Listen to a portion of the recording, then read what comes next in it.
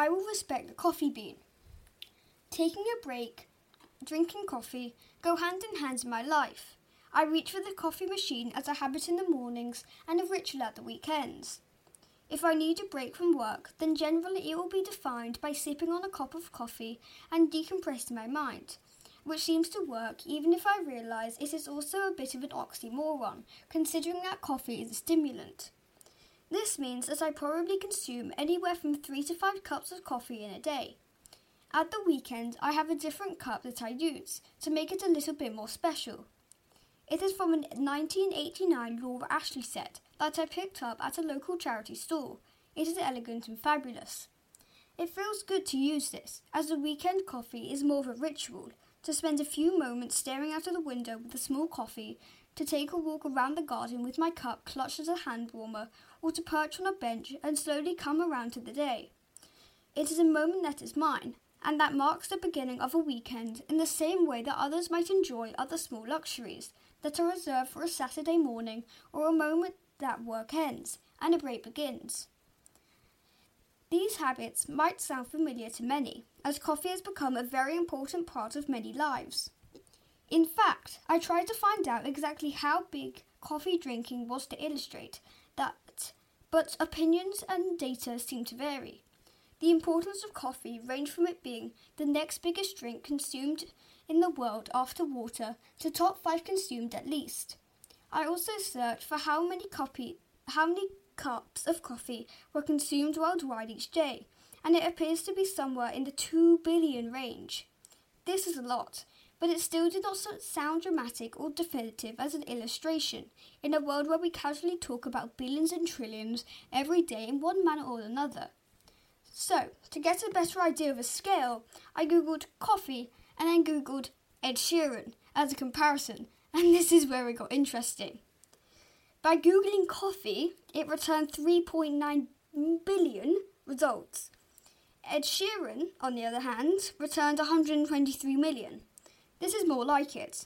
This unscientifically proves that coffee is 31 times more popular than Ed Sheeran. Thinking about this helps, as I can't think of anything being 31 times bigger than Ed Sheeran right now. I'm not sure the comparison is exactly fair, and I also do not mean any disrespect to Mr. Sheeran or any other talented artist. It just helps me to compare those two popular worldwide phenomenons, and using these facts makes me feel like coffee is pretty big to me, so I'll go with it. Despite this scale, and also the importance of coffee in my own life, I have also come to realise that I don't know much about it. I take coffee, in the large part, for granted. I sometimes even forget that it is an organic product, and that when I fill the bean container on our coffee machine, I'm filling it with individual seeds. I could not have even told you this morning for sure if coffee was a fruit or vegetable. Fruit that has been grown, harvested in large quantities, and processed before it reaches me. I don't think I put the value on the coffee bean that it deserves. I think it is time to reflect on my coffee consumption and make a plant-wise change. So this week, I'm going to begin to learn how to respect the coffee bean.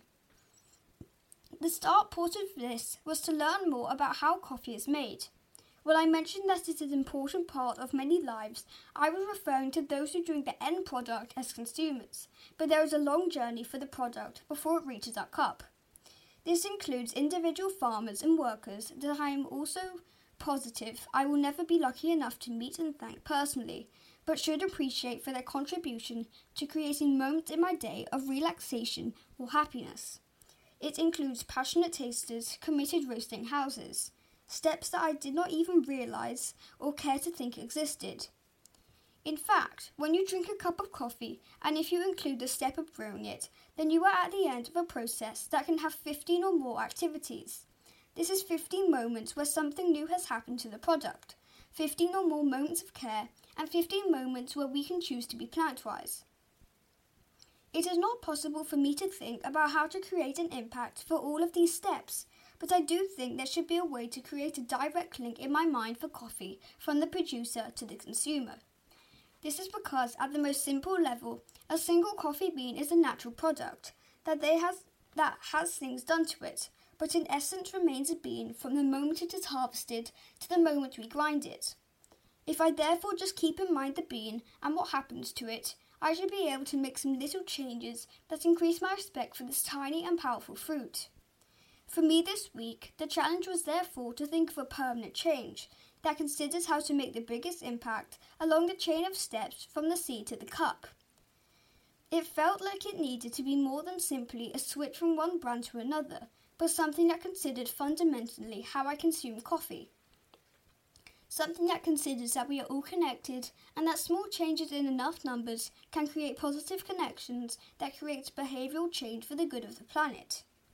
The conclusion that I came to, firstly, is just to drink less and break the habit.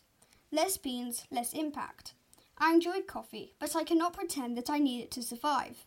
It should be a luxury and treat, which means that I should be able to reduce my consumption to 2 cups a day, as simple as that.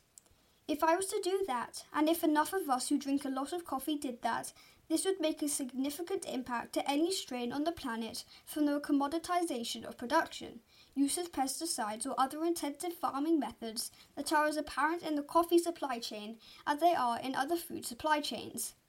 2 billion cups a day could become 1 billion, or even less. We can together make coffee less important than Ed Sheeran. The trouble with this approach is that although progressive, it does not necessarily get to the root of being plant-wise, and doesn't seem that hard. Plus, drinking less of a coffee that is produced in a way that is not kind to the planet means still consuming something that is not kind to the planet. If it is just a case of consuming less without considering other factors, then I should simply consume none. Many would argue should be the case based on many factors, but they would not be wrong. And perhaps for me this is in my future too. But right now, especially given how strong a habit and enjoyment coffee is for me in my own lifestyle and well-being, I have decided just to take the first step of reduction. And the first step forward is good because it is the one that you never have to take again. It also means that drinking less should be combined with finding a brand that is also produced and supplied in a way that is good for the planet.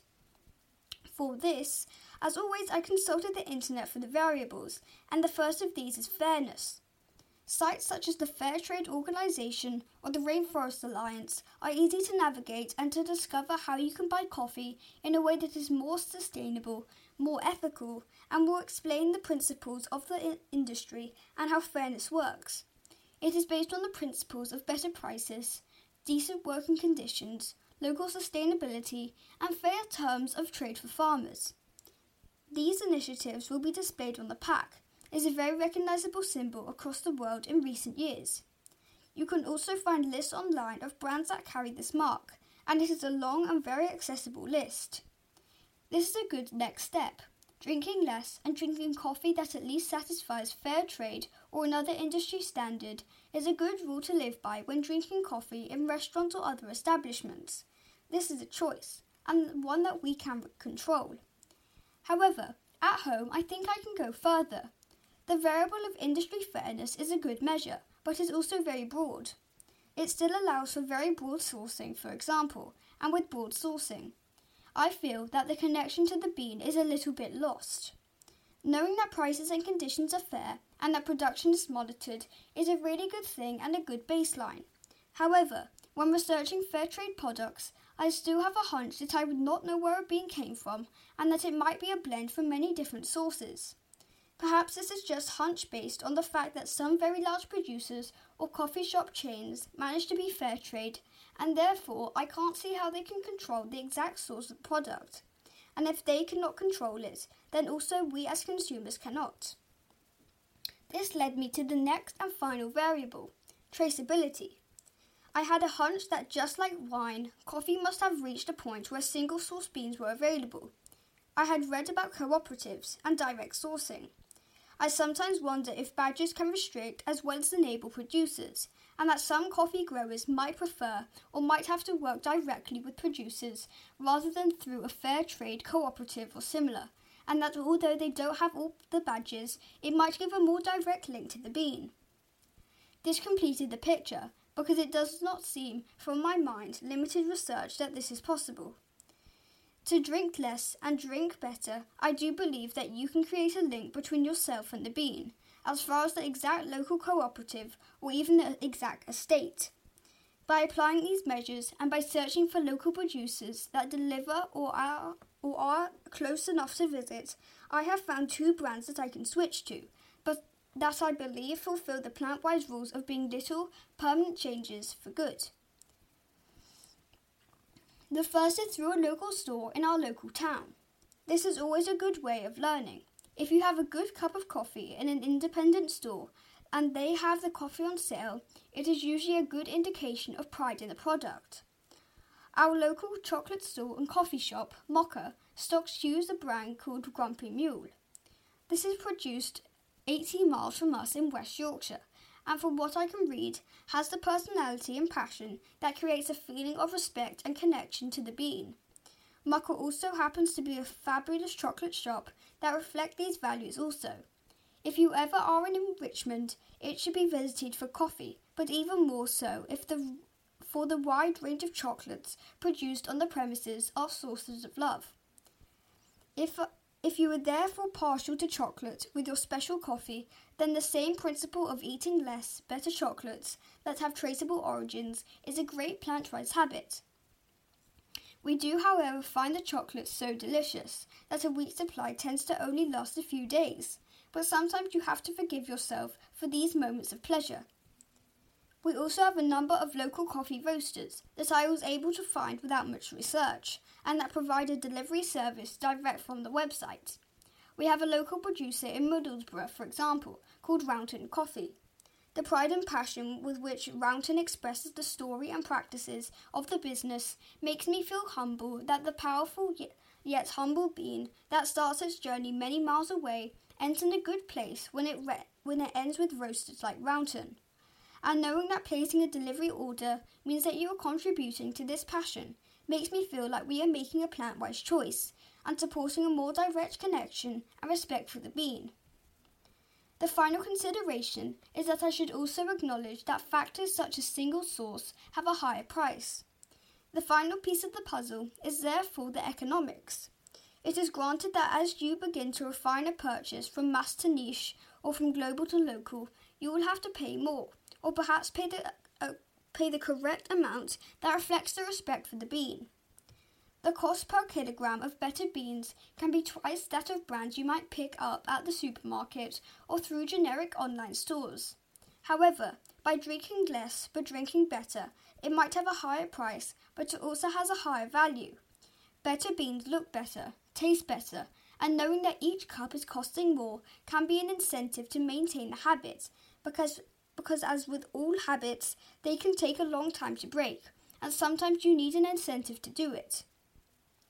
I also conducted a home experiment to put some further scale on the bean. I filled up our machine, and then after a cup of coffee had been dispensed, I calculated the number of beans that it took to make a cup of coffee. There were 91 used. This is 91 seeds, that perhaps began as a seedling in a nursery for over a year, then as a tree that took 4 or more years to grow, and to produce cherries that became part of a harvest that took 9 months to mature. That is a collective effort just in one cup, of thousands or months of natural effort. Drinking less and drinking better might cost more than before, but has created more respect for the bean. I realise this is just one aspect of coffee, and that there are also ways that we can consume in a more plant-wise fashion, from what else we put in the coffee to create our coffee-based drink of choice, or the cup or vessel we drink it from. But at the basic level of a black coffee, to drink less and drink better is a good start. If we take this approach, simplistic as it is, then we can make a difference as consumers to many other natural products that we might not have considered before. If we can find a link from what we consume to what goes into it, then although cannot directly impact everything, we can break down decisions into the things that we can control. We can make better choices, and together we can make little changes that has the potential to have a big impact.